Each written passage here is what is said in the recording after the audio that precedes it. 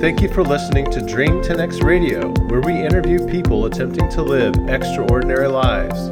Our twofold purpose is to both direct and inspire people bold enough to do the same. Dream 10X. Face your fears and make your life count. Go. Today we have the great pleasure of talking with Will and Mel Correll, the owners of Buskey Cider in Richmond, Virginia. Like most small businesses around the world at this time, Buskey Cider has felt the impacts of COVID-19 and has taken action accordingly in order to keep their burgeoning business alive. One of the cool things I really liked learning from them is how Benjamin Franklin influenced the naming of their company. That was pretty cool. We'll hear more about that in this episode 8 of the Dream 10X podcast.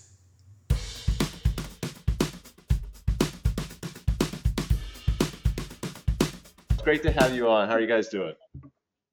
Pretty good. Thanks for having us. Awesome. Yeah, thanks for having us. Where are you guys right now? Yeah, we're down in our condo in downtown Richmond, a couple blocks from the Capitol. And during COVID, we've been working remote from here a lot as we try to, deal with keeping our team respectfully distanced and things like that, not having access to coffee shops and co-working spaces and lots of those places, haunts of entrepreneurs. So spending more time working from home than usual. But you have a physical location, right? Yeah, so over in Scotts Addition, which is near the intersection of the 95 and 64 interstate, there's a neighborhood with a bunch of craft breweries and cideries and CrossFit gyms and office spaces and apartments. And we were lucky enough to get to be an early mover in that neighborhood. That's really just turned into one of the coolest neighborhoods in the region. And it's a couple miles from where we live. Right now, are people still coming to your store or? Yeah, so we are a manufacturing facility and then also have a tasting room that is a very significant piece of our business. So there's, a couple of distinct pieces. So we've been producing the entire time and, our team has been working really hard making cider and adjusting to, the shift in consumer trends and how we get our product to market. The tasting room was almost completely closed for the first couple months of COVID, just like everywhere was. And is slowly reopened with a lot less tables and no bar and a lot of new and improved cleaning protocols and things like that. But it's continued to be an exciting place for people to go and get to experience something different and get out of their houses in a responsible way. Yeah, the irony of that of you closing down was how we found out about you. You want to tell your story? I do. So we, my girlfriend and I, love cider. And obviously in COVID, you can't go to the grocery store. Nobody's delivering. What the heck are we going to do? And we were Googling everything. And she found you and emailed it to me. We immediately made orders. And voila, here we are. So RVA, tart cherry, and I think we did the blueberry pancake. And we fell in love. That's awesome. I guess March is when kind of this whole COVID thing happened for us. And we didn't go out. We didn't venture out to the grocery store, I guess, for 2 to 3 months. And so Cindy was trying to source, everything from her cider to fish and meat and everything online. And so we did that pretty much exclusively for the first 3 months there, March, April, May-ish. Yeah. How did you guys make the decision to pivot and switch to delivery? So COVID just started happening and the restaurants started closing and so did the breweries, and we're like, okay, so we've lost our brick and mortar spot. What do we do in the meantime? So within a couple of days, my brother and sister-in-law, they made this amazing Shopify site for us. So we changed our website completely and we started selling online. Wow. And we started with just delivering in Richmond, and that went so well that we expanded it to Hampton Roads. And then we're like, well, obviously we just launched Nova for distribution, so we need to go up there and service our customers up there. So it just kind of boomed. That's incredible. And you guys are actually shipping now too, right? Yeah, we're shipping to, I think it's 40 states now. We just added California. So that's incredible. Really my girlfriend in Maryland has been so disappointed. I have to buy the blueberry pancake and then drive it up to her. So I will let her know now that you've actually shipped to Maryland as well. Yeah. Blueberry pancake, unfortunately, we don't have it in cans. And sending crowlers, they'll probably make it, but we've got this we've got like a specific system so that they don't burst on the way there or anything like that. But maybe you guys can tag team it up there. That works. Please tell us more about the name Buskey Cider, where that came from. Yeah, sure. So Buskey's a word that excuse me.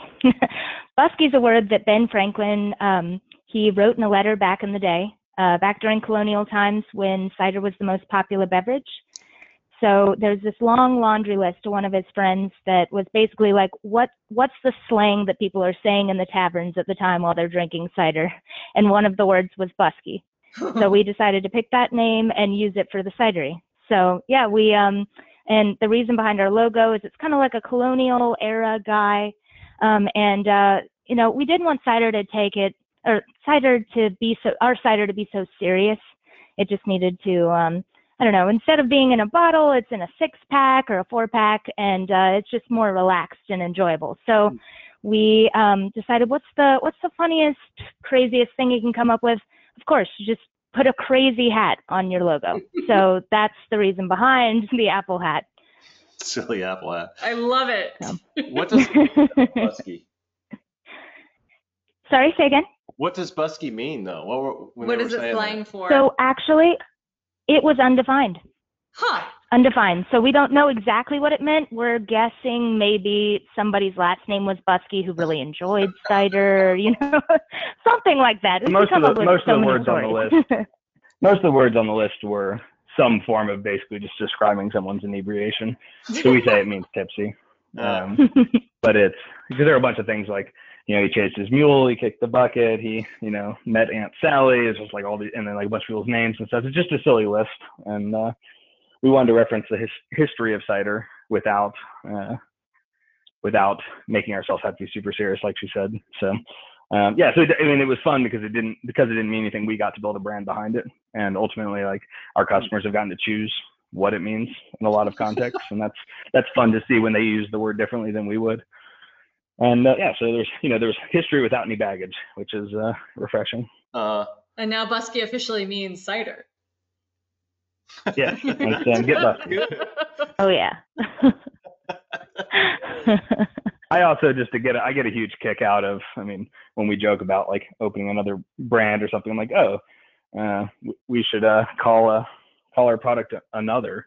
So when someone says I'll have another, they're automatically ordering our product. That's or something brilliant. Like that. That's yeah. Gosh. But there's the you know, the get Buskey is like actually people saying like, oh, like we should get one, and that's which is kind of fun. So there's just a little bit of playfulness there. Yeah. Before we go any further, I'm going to crack open a can of Buskey Watermelon Rosemary, which I discovered through Cindy. Ooh. I really enjoy this one. Good call. Yeah. How do you guys make this stuff?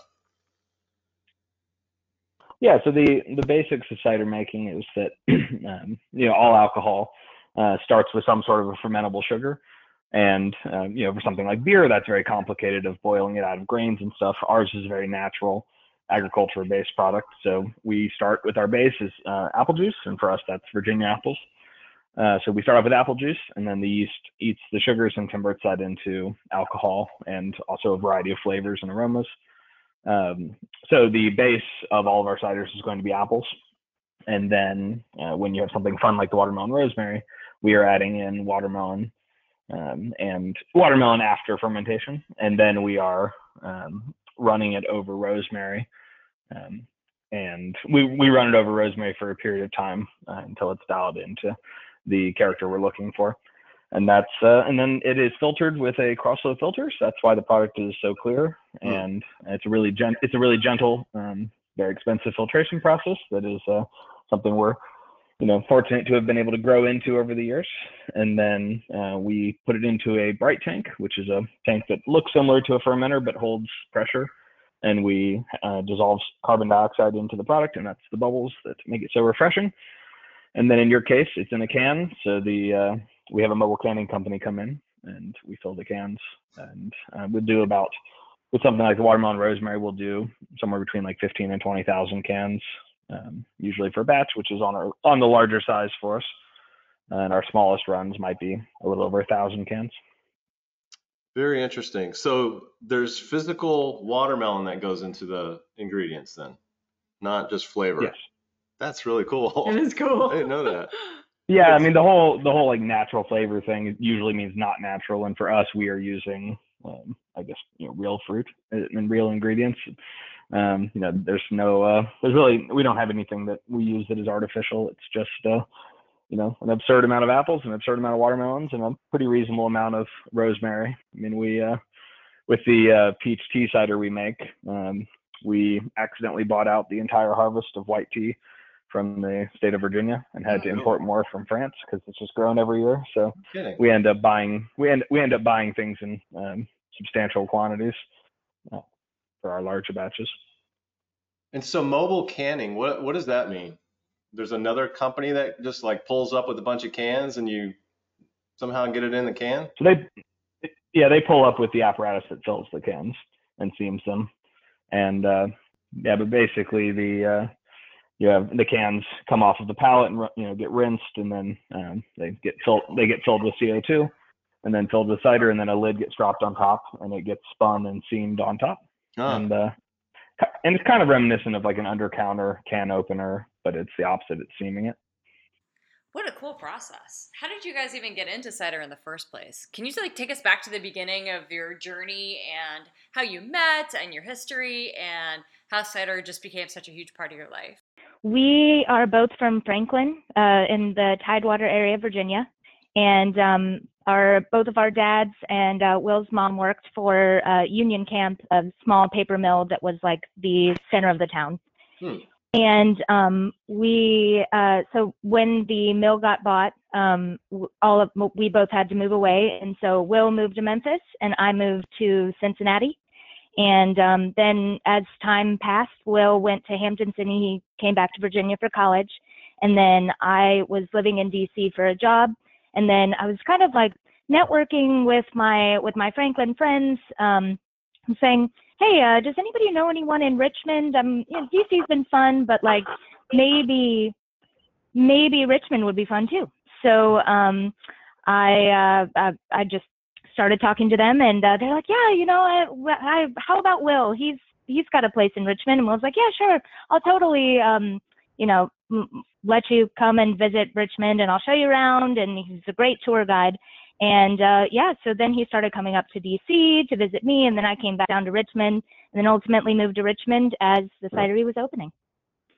I think I saw on LinkedIn that you went to school out of state. I did. So I went to the University of Missouri. I was an exchange student in Spain and moved to Missouri for college, then DC for a job, and then Richmond. Wow. Why'd you come back from Spain? Well, that whole visa process, I tell you what. Spain was really nice, but I just really appreciate really good hard work. Like, I think that Americans have done a really good job at saying, like, I've got my sights on that thing. I want that thing. I'm going to do what it takes to get it. And I really enjoyed how the Spaniards lived every day, and they live a really full life, but I missed that kind of hardworking American spirit, so I had to come back. But I do miss it. That's really interesting. Yeah, while I was over there, I worked for a university in their international relations office. So basically for study abroad, but incoming students. So which happened to be the office that I was working with when I was trying to be an exchange student at the college. And it took a really long time for the process and everything. But by the time I was there, I was like, okay, we need to get this dialed in. And instead of it being like a month's process, it was within a couple of days. So it was great. That's cool. When you were in Spain, you really cherished the hardworking American, I guess, kind of ethic. And I'm curious, what did you want to work for? What was it that you wanted to come back and work for? Man, well, so I got my bachelor's degrees in linguistics and international studies, and then I got my master's degree in teaching English to speakers of other languages. not necessarily thinking what I wanted to do after this. I had some ideas, but it was more passion driven. So I think I was looking for a place that I could believe in, like a boss, or in this case, a partnership that I could just sink my teeth into. I'm very loyal, and I want someone that I can trust and say, okay, let's do this. Let's do everything. Like, let's crush it. So even though I never, ever expected to work in alcohol, I love that I can just be myself, bring the best things about me and the worst things about me to work, and it just be amazing. Everybody just, I don't know. It's amazing how supportive our customers are of us, and how supportive our team is of us, and vice versa. And I couldn't imagine a better career. I love it. Awesome.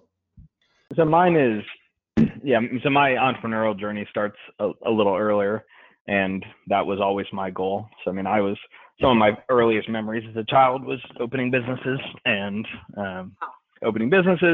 like trying to do creative projects and trying to sell things and trying to collaborate with people. So, I ran a small blueberry business where we would go to I'd pay my friends to pick blueberries, and I'd peddle them around the neighborhood. And, I opened a fence building company in high school, and opened a nonprofit in college, and a variety of other organizations. So it was somewhat inevitable, I think, that I was going to end up being an entrepreneur.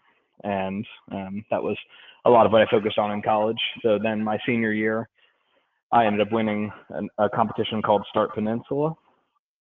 And that's Start Peninsula, that is hosted around Hampton Roads. And my school sent me to go compete in this competition, and I ended up being one of the winners. Got a $10,000 grant, which is certainly not enough to open a cidery, but it is enough to really test your idea and actually use some good equipment and start sourcing juice and things like that. So won that competition and decided coming out of college that's what I was going to focus on, and then spent almost 3 years after college getting Buskey open. And ultimately, the pitch was good, and I was onto something, but I also had no idea how much I didn't know and how hard it would be to open a manufacturing facility that also has a robust brand and customer experience and distribution network. And as a 22-year-old, I bit off a lot, and it took a few years to chew it. And then it's still a learning process. I think if you guys interview a lot of entrepreneurs, I doubt anyone ever says that they don't have to continue learning and evolving, and that's a constant process. And just when you think that maybe you're getting it right, all of a sudden there's the world flips upside down, and you have to figure it out again. But that's also where the entrepreneurial focus and spirit, I think, is really useful, is that it feels natural to innovate and change paths. And so Elle was not initially involved when I was in college, because she was abroad. And she, as she was coming down, started asking me if she could help with things. She was like, hey, like, you have a nice logo, but you really don't have a brand. Can I help you with your social media? And she's like, hey, can I help you with this? Can I help with that?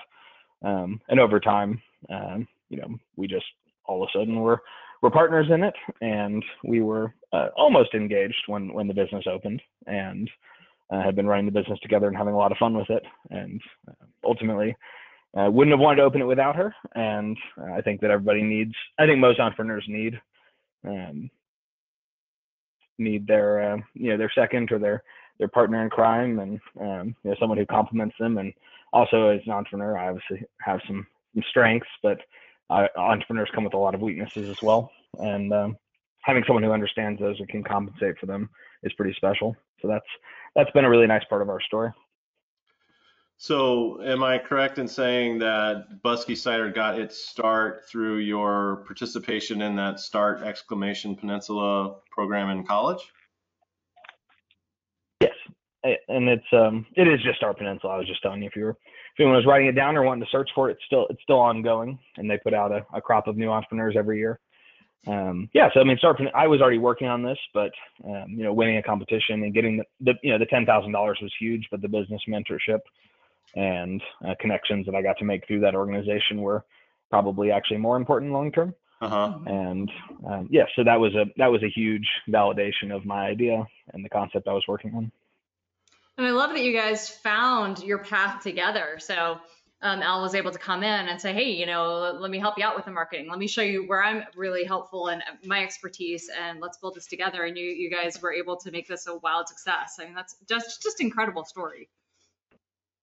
Yeah, and then it was really exciting because I felt like I got to advance my skills beyond where I ever thought that I would. Like, I never thought that I would do sales ever at all. Hated sales. But when we launched Blue Ridge Beverage, our distributor out west, it just seemed like a good opportune time to be like, okay, well, I can go out there and start talking to accounts and having them pick up the cider and things like that. And then I just did that for over a year. And now things have started progressing where we can have other people help us out with sales a little bit. But it was really exciting to kind of try things that I never would have otherwise. The label that is on your watermelon rosemary, for instance, we were, limited release cans are a big part of our industry. And I was really intimidated by trying to roll out lots of different products because it was, hard to conceptualize the artwork. And Elle said, I think if you buy me a better laptop, I could learn how to do graphic design. I was like, okay, well, I was like, she needed a new laptop anyway. So we bought her a nice laptop, and she's self-taught. And I think she has some pretty distinctive labels that are definitely, I think, some of the best in the state. And not that there aren't a lot of other cool ones, but yeah, that is a cool entrepreneurial piece where like I was the original entrepreneur, but to say like, I can learn that, I can build a brand, I can build a can program. And it's ultimately, during COVID, those limited release cans are really what has saved us. And if we had just had, the RVA, and the Tart Cherry, which are the two that I've been drinking while we've been talking, and they're some of our best ciders. But if we only had a couple of flagships, it would be a lot harder to engage people and, bring them something different every day, like we've been able to. I got a lot of questions there. So what is a good laptop for this kind of thing? She has a Surface Book too.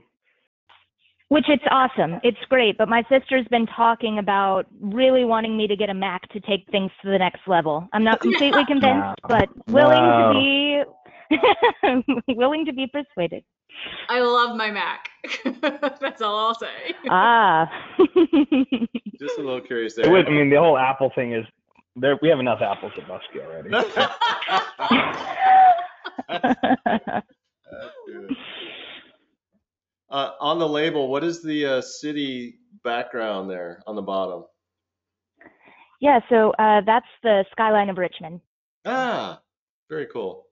Yeah, I the cans are really gorgeous. Mm-hmm. And it also made me wonder, in terms of writing up a business plan for a cidery or a vineyard or whatever, how do you define your moat for your business? Like, what ways can you distinguish yourself from all the others that are out there? When you say moat, can you tell me what you mean by that? Something that makes other people who are starting the same kind of business, it makes it difficult for them to encroach on your business. Sure. Well, so for someone who is now thinking about it, it's very different than it was 8 years ago when I was looking at it. So when I was looking at this, there were some cideries, but very few, and almost everything I did was completely unique. Now there are a good number of cideries, certainly not as saturated as beer or wine or something like that, but there are a lot of cideries. So if you open now, you can look at the cideries you like and pick and choose pieces, and then hopefully come up with something of your own that's completely unique. But for me, a lot of it was almost no one had done, like a scaled urban cidery, and people were not taking kind of the hybrid craft beer cider approach that we took. That was pretty unusual. And when we were in the business planning stage, there was no one in Virginia canning cider, and now that's pretty common. So it was very easy to distinguish ourselves then. Now the question is, how do we continue to distinguish ourselves when we're one of the better established cideries in the state? And there's a lot of other great cideries opening, doing wonderful stuff. And so we're the labels, the 16-ounce cans, the way we do releases, the way we do deliveries. We're now jumping into a lot more barrel aging and interesting kind of like collaborations with other types of beverages. So it's about constantly evolving, even if some of the classics, never get old. And the RVA, no matter what we put out, the RVA just continues to be the number one seller because I opened the company to make that, and I thought that was something that the market needed, and it continues to be a pretty unique beverage, despite being very simple. And it's literally sorry, I haven't told you what RVA is. If you don't know Buskey, it's just a semi-sweet apple cider. It's Virginia apples and yeast, and that's it. And but it's clean, and it's the expensive way to make it, to not add sugar, water, acid, apple concentrate, anything like that. So we just fresh apples from Nelson County and ferment it and then back sweeten with the same apple juice. And it doesn't sound terribly unique. So when you said, how do you stop people from encroaching? Anyone can do what I just said. You do need a lot of equipment. You need a lot of equipment, and you need a highly skilled team, but anyone can do that. But you have one of the key tenets I brought to the table with this was we needed to have enough scale that we could afford to do things the right way and still have it be affordable. So there are a lot of wonderful cideries out there, and they tend to be fairly expensive. And there are a lot of very big cideries, and they tend to not be very good, or not be very exciting. They make good products. They're professional. They're good people. But the larger the cidery, generally, the less innovation and the less artisanal attention to detail you're going to see. Interesting. It's certainly the less exuberance. So I don't want to insult any of the large cideries because they have their place and they introduce people to our industry, which is important. I wanted to be the second biggest cidery in the state, and we are. I didn't want to be the biggest. I didn't want to be the smallest. This was exactly where I wanted to be. And, the goal from day one was to be the biggest cidery that would do certain projects and the smallest that could. And we've managed to hit that right on the head, and our team has really embraced that. And, that allows us to have a robust delivery system and, a wrapped vehicle doing the deliveries, but also like to, do batches that are 1,000 cans and run out in a few hours that excite customers and allow us to use unique products. And, that's not worth it if you are a company that covers 25 states. It's just, you can't do that. It's confusing. So we ended up being in a very fun spot in the industry. By 25 states, he means for distribution. Shipping is a lot less demanding on the cider. Got it. Thank you for clarifying. And I have to say, like when you mentioned the RVA, I'm pretty picky about my basic cider, and so many of the big guys are way too sweet. And the RVA is such a pure, dry, just lovely taste and flavor that if you're a European cider person, this is the cider for you, the RVA. Yeah, and the gluten-free aspect of it is why Cindy loves beer. She loves Guinness, but she can't drink it anymore because of her gluten allergies. So cider is where she's at. And I typically like beer, but she showed me this watermelon, man. That's a good cider. Definitely a convert. Yeah. Thank you. You guys, we'll have to get you some of the plum lotus hop right now that we have out right now. So we have a series that is inspired by roughly the New England style IPA. So they are unfiltered, hazy ciders that have really bright, fresh hops, but also some other kind of fruit in form of sweetness. And that's one we have out right now, and it's really nice. I saw on your website you also have a honey habanero. We have a habanero pomegranate. We did a honey habanero about 3 years ago. Oh, okay. And it was pretty, and it was really cool. It was a collaboration with. It was so spicy. I was serving behind the bar at the time, and the back bar is about at like eye level height, and so anytime someone would order one, it would pass roughly at my height, and it would get the fumes, I guess, would like get into my face, and I would be just kind of like silently weeping, and someone's like, is something wrong? I'm like, no, I just got this one cider, and of course they want to try it, so it just perpetually for hours. Yeah, it sounds horrible. I can't imagine. So yeah, at the beginning of COVID, we had a mango habanero, and then we recently, just a couple weeks ago, released the pomegranate habanero. So this latest one is really nice because it's got that spicy, but at the same time, it's a nice balance of spicy and juicy. I'm not a huge spicy fan, as you could tell.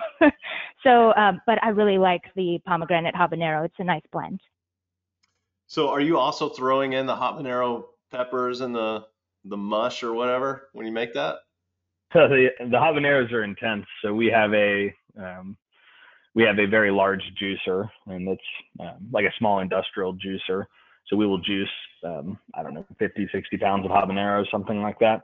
And the entire building just feels like pepper spray went off, and it's that way for days. Wow. And we wear gas masks and all that, but it's just that's a brutal day. But it's I mean, you know, the fresher the ingredients can be, the more you get out of them generally, and that is, you know, the habanero, the peppers especially. I mean, if you used a tincture or something like that, you're just not going to get the same effect. And so then we also, the jalapeno lime's kind of one of our mainstays we've had since early on. And it was one of the first hot ciders in the country, which was, going back to that question earlier, it was really easy in the early days to set ourselves apart, because I was sitting at a taco shop near the cidery, drinking one of our ciders, and I dropped a jalapeno in my cider, and it wasn't quite right, so I squeezed a little bit of lime, and it was perfect. And so I closed out my tab, walked across the street, and we started making jalapeno lime. Wow. And that's, you know, so it used to, and that was, you know, I got calls from all over the country, like, how did you do it? Why did you do it? What does it taste like? And we had the same thing happen when we were an early cidery to put coffee in our cider. And we collaborate with a variety of coffee growers and coffee roasters. And, you know, it's not the most intuitive sounding combination, but, you know, most people don't realize that coffee is basically a cherry, and those fruity notes come through really nicely in cider. So it is, yeah, that's kind of a fun thing. So just trying to really engross ourselves in other kinds of beverages. At the moment, we've got sherry barrels with cider aging in them, which comes back to Elle's experience living in the Sherry Triangle in Spain. And she loves sherry. And so, you know, they were very expensive barrels, but we had them airlifted in from Spain and picked them up at the dock. And I had to ask for them for almost 3 years for Christmas, and finally they appeared. Yes. Those barrels were excessively expensive, but it's gonna be a fun project. Are those barrels a one-time use kind of thing? A lot of barrels you can use a second time, and you generally get a mellower aging on the second time. We have only used barrels a second time a couple of times. Usually we use them once. One of the cool things we do with the majority of our barrels, what we do is we pass them back to Virginia. Say it correctly for me. Virginia Distillery Company. I always want to say it just slightly wrong. Virginia Distillery Company, and so we will take ex-bourbon barrels and age our cider in them, and then when we're done, we'll give it to them, and then they age their whiskey in ex-cider, ex-bourbon barrels. So for those, using a single time is perfect, and you know, cuts down. Basically, we're just, you know, pass the barrel just gets passed through, which is awesome. Whereas with the sherry barrel, we will most likely only use it once, but then we will, we'll either sell it to someone who wants to use them, or we'll turn it into furniture. Furniture works too. Yeah, barrels are cool. Yeah, totally. I'm so impressed with your creativity and innovation process too. I mean, just that's something that we try and teach in my day job, and it's really hard to help people think outside the box like that. So I love that you just kind of explore and take those risks. It's really amazing. Have you had any failures that you're really proud of? Yeah, one of the reasons it took so long to get open was essentially failing to get open a few times. And looking back, I wouldn't change it, even though it was really hard. I mean, that was those were some very meager days going without, basically without work for a couple years out of college, working on it, getting this open. And yeah, it was hard, and it was you know, to get everything up to the edge of the cliff, and you know, think you have a flying machine at the last second. It's not a flying machine, and you're glad you didn't push it off the cliff. But it's a discouraging feeling sitting up there, not, you know, and then having to start back. And, you know, and that can be anything. It can be you know, having investors who are excited, and staff, you know, potential staff, and then all of a sudden a building falls through, or you know, everything else, and all of a sudden the capital falls through, and you know, so those are failures that ultimately the cidery that I would have opened those first couple times would not have been as awesome as Buskey, because you know, you have to learn a few ways to not make a light bulb before you make a good one, I suppose. Yeah, so I mean, those were early failures, and you know, and in hindsight, all of those times were basically just I wasn't ready, and that's, you know, I was almost ready, but ultimately if we had gone forward, it wouldn't have worked as well. But at the time, and speaking to any entrepreneurs who are listening, that is it's pretty crushing in that moment. And but if you really want to do the thing you're doing, you can generally come back from not having gotten something off the ground. So and we've certainly had failures of like small batches and things that didn't work, but those are not super memorable. I mean, we've got such a good team. We've got such a good team that's so hands-on with the product that we really do pull off most of our batches. And even if a batch is kind of weird, we have so many ciders on tap that we can tell customers, hey, this one's weird, taste it before you drink it. And for some people, that weird taste will be just the most rapturous thing, and for some people they'll be like, that's terrible. And it's like, well, that's why we didn't sell it to you. So it's that's the fun thing about the tasting room is we made a saison cider, and saisons can taste some saisons can taste a little bit like Band-Aids. And for some people they're like, oh, this is terrible, and for some people like, this is literally the best cider I've ever had in my life. And it's like, hey, palates are an incredibly complex thing, and even if you make something that isn't all that great in a tasting room environment, you can just let everyone taste it for free and say, this is what a bad cider tastes like, and this is why it happened. And that's one of the reasons that people really will gather around and embrace, is getting to try things that are interesting and exciting and sometimes wrong. Is there a sommelier certification for cidery? So cider, we didn't even know what to call ourselves when we opened. So the vernacular was pretty limited. There is a new program that the U.S. Cider Makers Association has put together that is, it's like the Cider Professionals of America certification or something like that. Yeah, Certified Cider Professional, the CCP. I think it's up to level 2, but it's still in its infancy. It's nowhere close to a Cicerone or a sommelier. Ultimately, being a Cicerone or being a sommelier is there's a lot of valuable skills, but cider is got almost unlimited horizons because there's so little that's established at this point. And even though it's a very old beverage, I mean, it's one of the oldest beverages, but it is in the U.S., cider was the most popular beverage during colonial times. But then the feds came and cut down a lot of the apple trees during Prohibition, and we really completely lost our cider tradition until maybe the mid 80s, when places like Woodchuck were, reopening, and there were some farm cideries that were, continuing to make stuff. But really until about 10 years ago, the U.S. cider industry was extraordinarily limited, except for a couple regions where, we've always had a beer tradition, and our wine wasn't famous, but we've always made wine in the U.S. Now it is doing really well. But yeah, so it's interesting with things like that, where it's just like it's less formalized, and that's been fun as an entrepreneur to get to make decisions on like what we think cider is and how we think it should work. And we'll take a very different approach than some cideries don't want to filter their product. We think that filtration can be a really beautiful part of bringing out the really clear, beautiful notes, but some ciders would say that's a hard no, and some cideries will choose to naturally carbonate in a bottle, and others want to serve their stuff flat, and some cideries serve their cider over ice, and some don't. So it's it is fun that is kind of the Wild West still as a beverage industry. That's really cool. Yeah, you have so many options. How big is your team right now? We are just under 20. Wow, that's pretty big. And has it fluctuated since? So you were started in 2016, is that right? Yeah, so we started construction in 2015, opened in 2016. And how has your team fluctuated since then, or grown? So when we added our second space out in Cape Charles, that was a pretty significant jump in staff, and that's on the eastern shore of Virginia.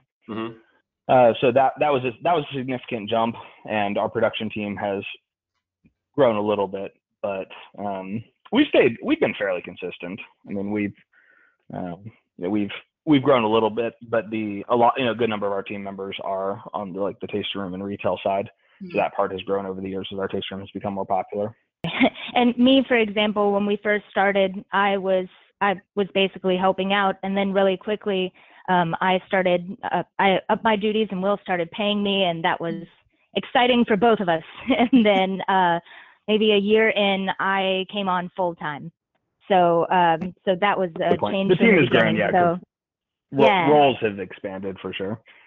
So Yes. I mean, it has grown, but ultimately, like, this is not a cidery that is our style of cidery is not going to be a one-person team. Mhm. It's a large enough manufacturing facility and a big enough operation that you're going to have a reasonable sized team, and then a lot of it is buying the right technology to support that team. So we have probably tripled our capacity since we opened, but that doesn't mean you have to triple your production team. You work more on education and buy them better tools. And but the team has grown, and we expect that, well, depending on how COVID finishes and when things get back to normal, likely with our brand having really pushed beyond the Richmond and Hampton Roads markets to a larger footprint, most likely we will be going through an expansion, and the team will grow and things like that. But there's obviously a lot of uncertainty at the moment. So with new people coming in, I'm a new hire. I love cider, but don't really know anything about it. What do you do? Do you have a training program, or how do you teach people everything they need to know, especially if they're like working in the tasting room? So the best thing is just for them to go around with production and go through and look at all the equipment and learn about it, and then sit down with us. And usually when we hire someone for the taste room, they've been drinking in our taste room. Got it. That's, I mean, our most successful Not that day. hires are people. Yeah, that's true. But a lot of our really successful hires have been people who are already Buskey fans, and they come to us on the right day when we have an opening or something like that. And we also hire a lot of teachers, and teachers just are naturals at this. So we have they are used to absorbing the information and passing it on in an engaging way for people. And so the teachers have been fantastic. So we have about half of our retail staff as teachers, a little higher than half right now. We're not a very formal environment. I mean, one of the things that I shocked some of the more formal cideries early on, and they thought I was kind of the bad boy of cider or something like that. But because we came in, I was asked on it was something like a podcast, and we were being interviewed, and they said, okay, like, what can you give us the tasting notes on your cider? And I was like, oh, I don't do tasting notes on our cider. And everyone looks at me like I'm crazy. I'm like, well, your palate's different. And I'm not going to tell you what you're tasting. You tell me what you're tasting, and I'll tell you why you're tasting it. I'll tell you what we do. But I don't like, and this is subjective, and this is maybe unique to me. I'm not saying other people are wrong, but I don't like to be told before I take a sip of wine that I'm going to taste hazelnuts and oak chips and barnyard, and because then I'm going to taste those things. And that's I want to say, I taste like hazelnuts and barnyard, and they'll say, this is why you taste that. And that's much more exciting to me. So one of the things when we train our staff to listen to customers and what they're feeling, what they're sensing, because what you think you're tasting is not wrong. Like that is, and that's one of the, like, Elle has a fascinating palate. She's probably got one of the most interesting palates on the team. But she'll taste something and be like, I taste pickles, and no one else in the entire world is going to taste pickles. But she's also not wrong, and that corresponds to something that happened during fermentation, and it's important to know. And she also tasted pencils at one point, and it turned out that some draft equipment had been installed incorrectly, and the lines were designed for beer, not for cider, and there was starting to be a little bit of a breakdown in the lines, and no one else tasted it. But when we looked it up, like, what does it mean that she's tasting this? And it's like, it could be that there is the wrong kind of line installed in this draft system, and it was, which is kind of cool. So ultimately, telling people they're wrong on what they're tasting is just absolutely the wrong way to approach beverages. And so Elle is kind of like a superhero in that too, that she can kind of tell you where the issues are. Sure. Yes, it's my responsibility. And everyone on the team. Everyone on the team has a unique palate that is valuable. I mean, that is, and there will be times where some part-time taste room hand will be like, hey, we need to bring this person in because they just like have a palate that connects with what people are looking for in a pina colada cider. And we'll ask them to come in and give us a thought, because there's days where Elle isn't the most useful person to have because she doesn't like spicy stuff. Well, that's not who we're shooting for when we make a jalapeno lime cider. We still need Elle to do the label, but And similarly, like I tend to like the drier ciders the most, and that's not what everyone likes, and sweet ciders are important if they're made well. So it's fun to just that everyone on the team gets to be part of the creative process.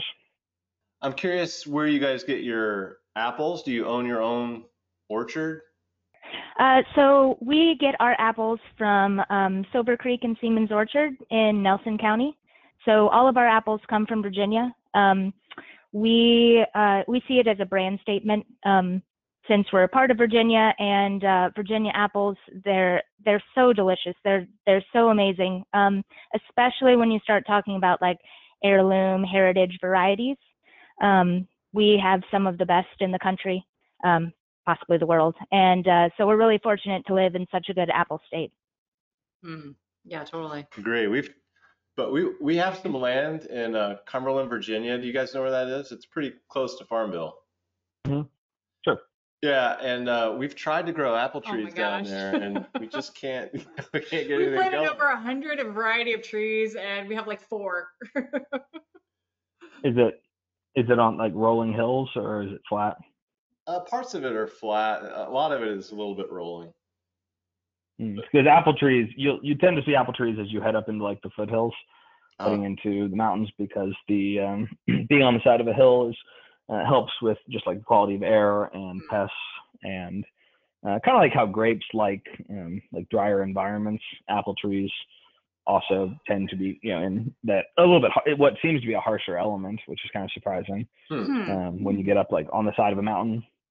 So also the apples over time were hybridized and were grown to grow in the places where people wanted to grow them, and nobody wants to grow wheat on the side of a mountain. So there's also an element of the apples that grew well in those environments and were resistant to pests were going to continue to be grown, and apple trees that needed to be grown in a wheat field were probably not. But virtually all apples are grown at a point where there's some elevation change and a higher elevation generally.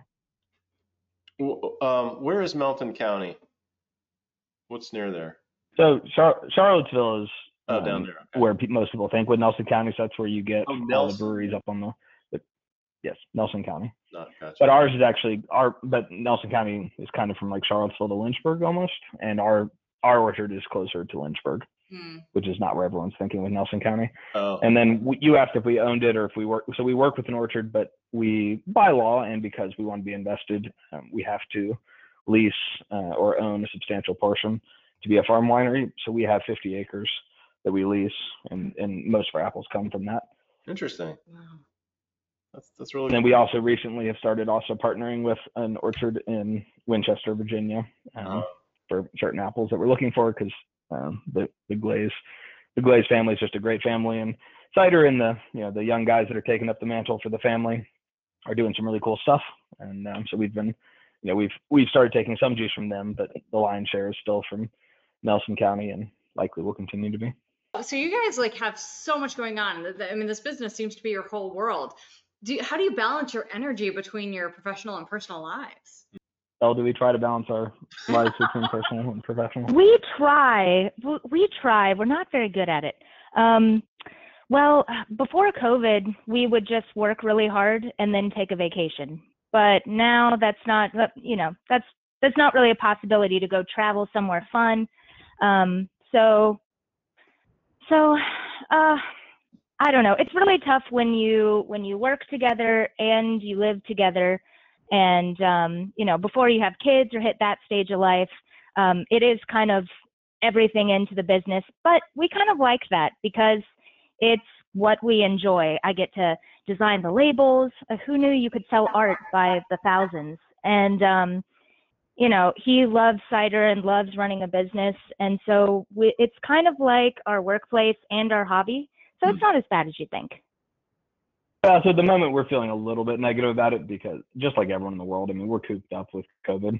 And I've had a very different COVID experience, that I've been home less than I've ever been home because I'm on the road doing deliveries constantly. Yeah. Mm-hmm. And so for me, it was the weirdness of being on the road alone in Northern Virginia with everything shut down, and like eating cans of soup behind the wheel.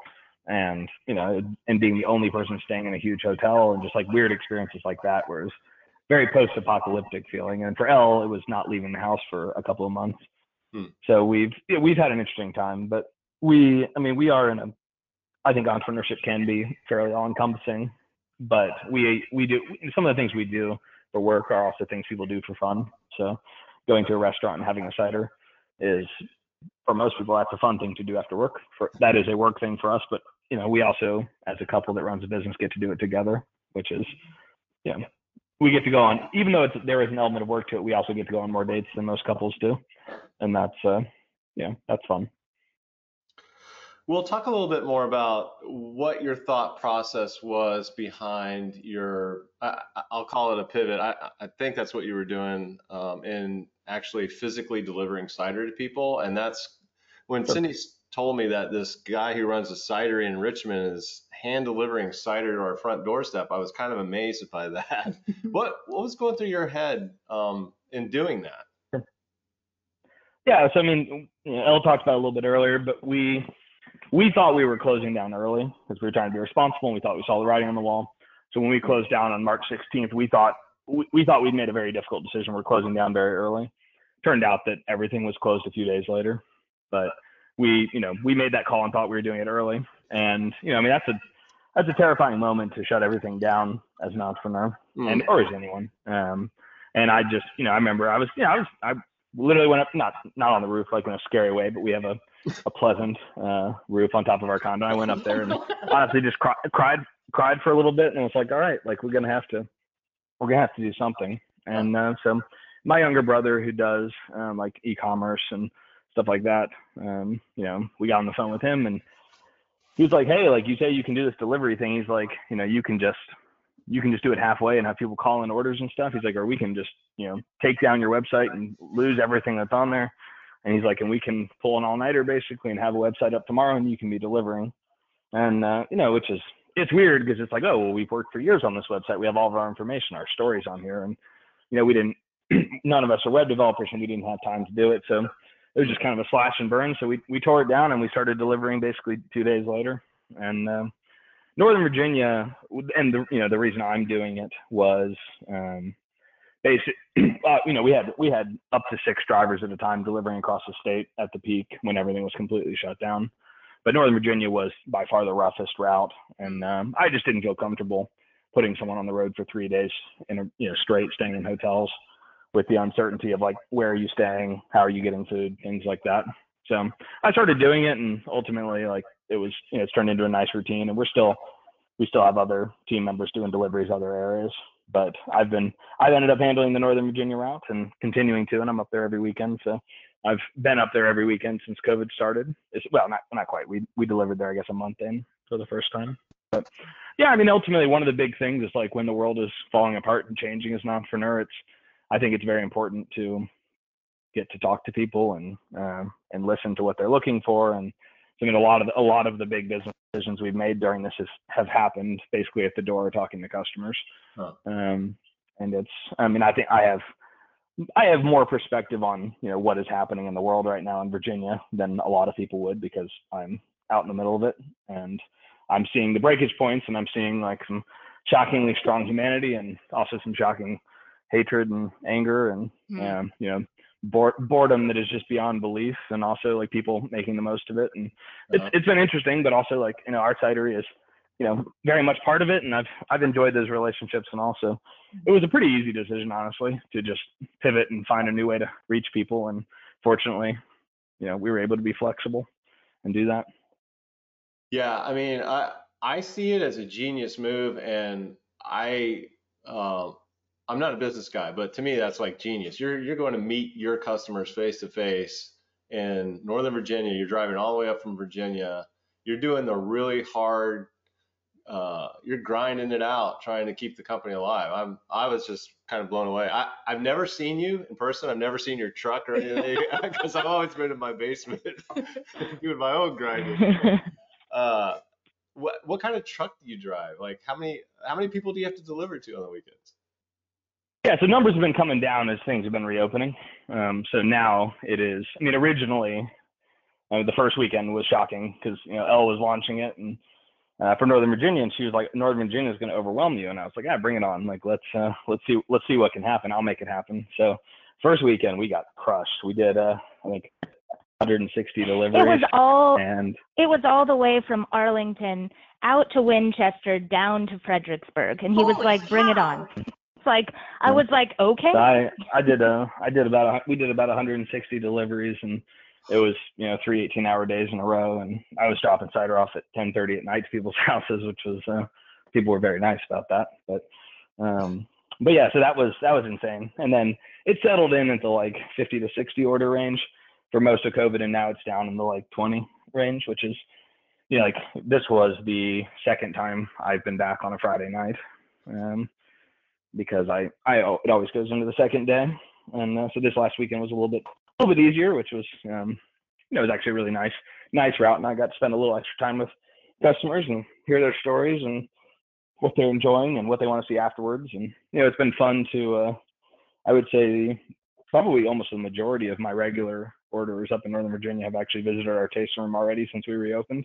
which is, the life cycle of a customer and that relationship. I mean, that shows the real value. I mean, we did, to keep our whole team on, we had to, cast a pretty wide net, and we had to hustle. But ultimately, if it was just, a few thousand orders and then it was gone, like, was it worth the effort? Well, because it's turned into relationships, and because people are coming down and visiting, and because we're on this podcast, and because we've got hundreds of new friends, and thousands and thousands of new emails of people who are interested, that is where we're creating a lot of value, even if it's still a very hard time as a business. So do you have the money right now? Are you going to survive?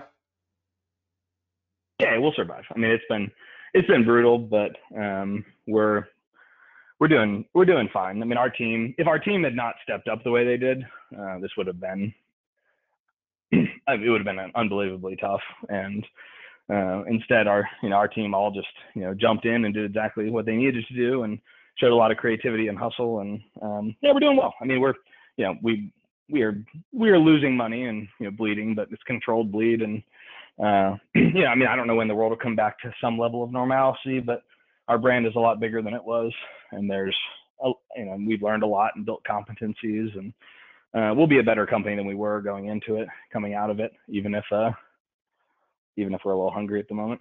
Are people investing in you? Do you have investors in your company? And if so, how much of the company are you able to hold on to? Yeah, I can't answer that specifically, but I do have over half of the company personally.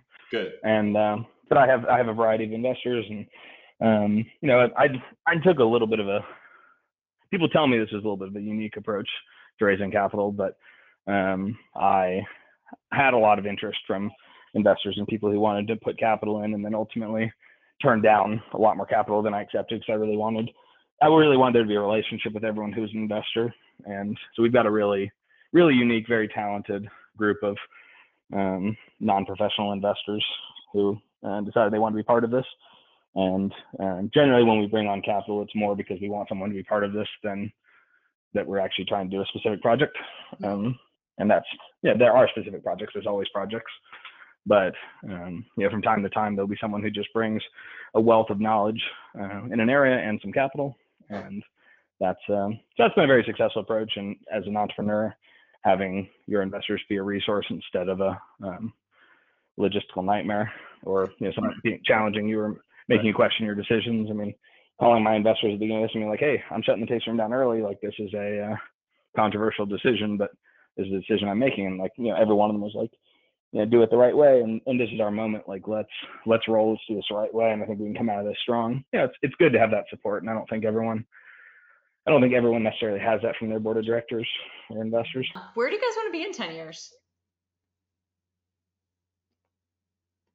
10 years, man, that's a long time. People usually say like 2 years. And like, oh, add another 10,000 barrels or something. Let's see, 10 years. We'll probably have kids by then, and obviously we'll still be living in Richmond because this is our home base. We're probably going to double our size after COVID once things settle down a little bit, but I'm not necessarily sure we want to get bigger than that. I feel like that is that allows us to support our distributors around the state and a couple of distributors other places, and continue to grow batches that are successful, but also never have to walk away from the fun, creative, small stuff. I mean, one of the things you're seeing in craft alcohol is that hyper local has driven so much of the success lately, and the larger brands tend to have less connection to their customers. And like you're pointing out, that it's cool, it's great that I've been able to be up in Northern Virginia making that connection. Well, I will never do that in Idaho. And so why would I want to send my cider there? I mean, and nothing against Idaho. I can't drive the product there and go door to door. Yeah. And you lose the magic sometimes as founders age and their brand becomes too wide. And that is something that that's something we will have to wrestle with trying to avoid. And a lot of the great early brands get acquired because the thing that drove them early was founders and core employees, building relationships in their community and making people believe in it. And the farther away they got from it and the older they got, the more that faded. And that's something that everyone in our industry has to avoid. We were the youngest cidery owners in the country until our former cider maker opened an awesome cidery elsewhere. So, we're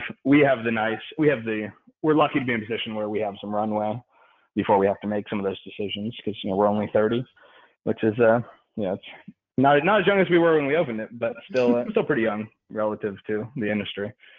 So I mean, 10 years from now we'll be 40, and we'll be still running this, and hopefully we'd like to open a barrel house at some point that is a place where we can focus on aging and stuff. And Elle's got some unique experience from Spain in cider that we'd like to introduce more of into our cider.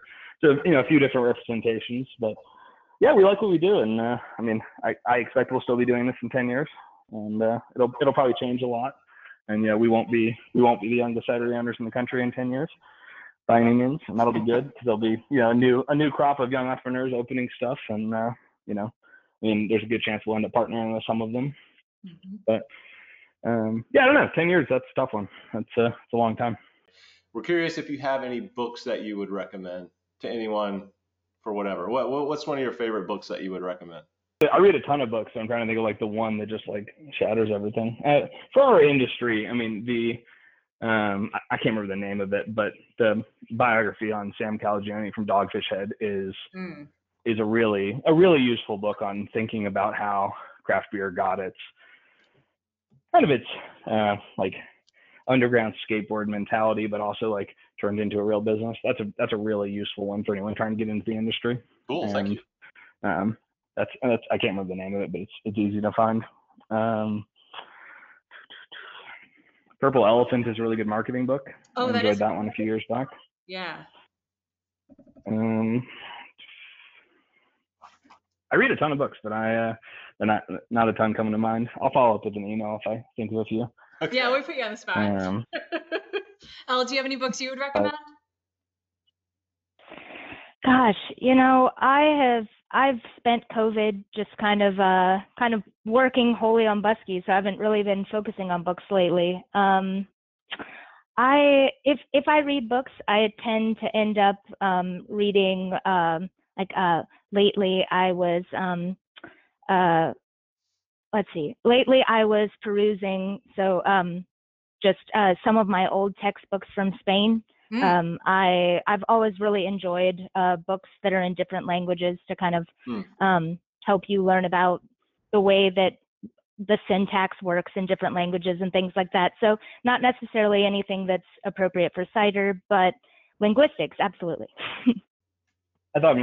So I read a book called The Five Presidents last week, and it was a really interesting book. I've never read such a thoughtful analysis of leaders from a kind of a faceless subordinate, but it was, or something like that. But he was a Secret Service agent who was a Secret Service agent for 5 presidents, and he's recognizable for being the one that pulled Jackie Kennedy back into the car. But that was a really interesting thing as a leader to read his take on these personalities and these leadership traits.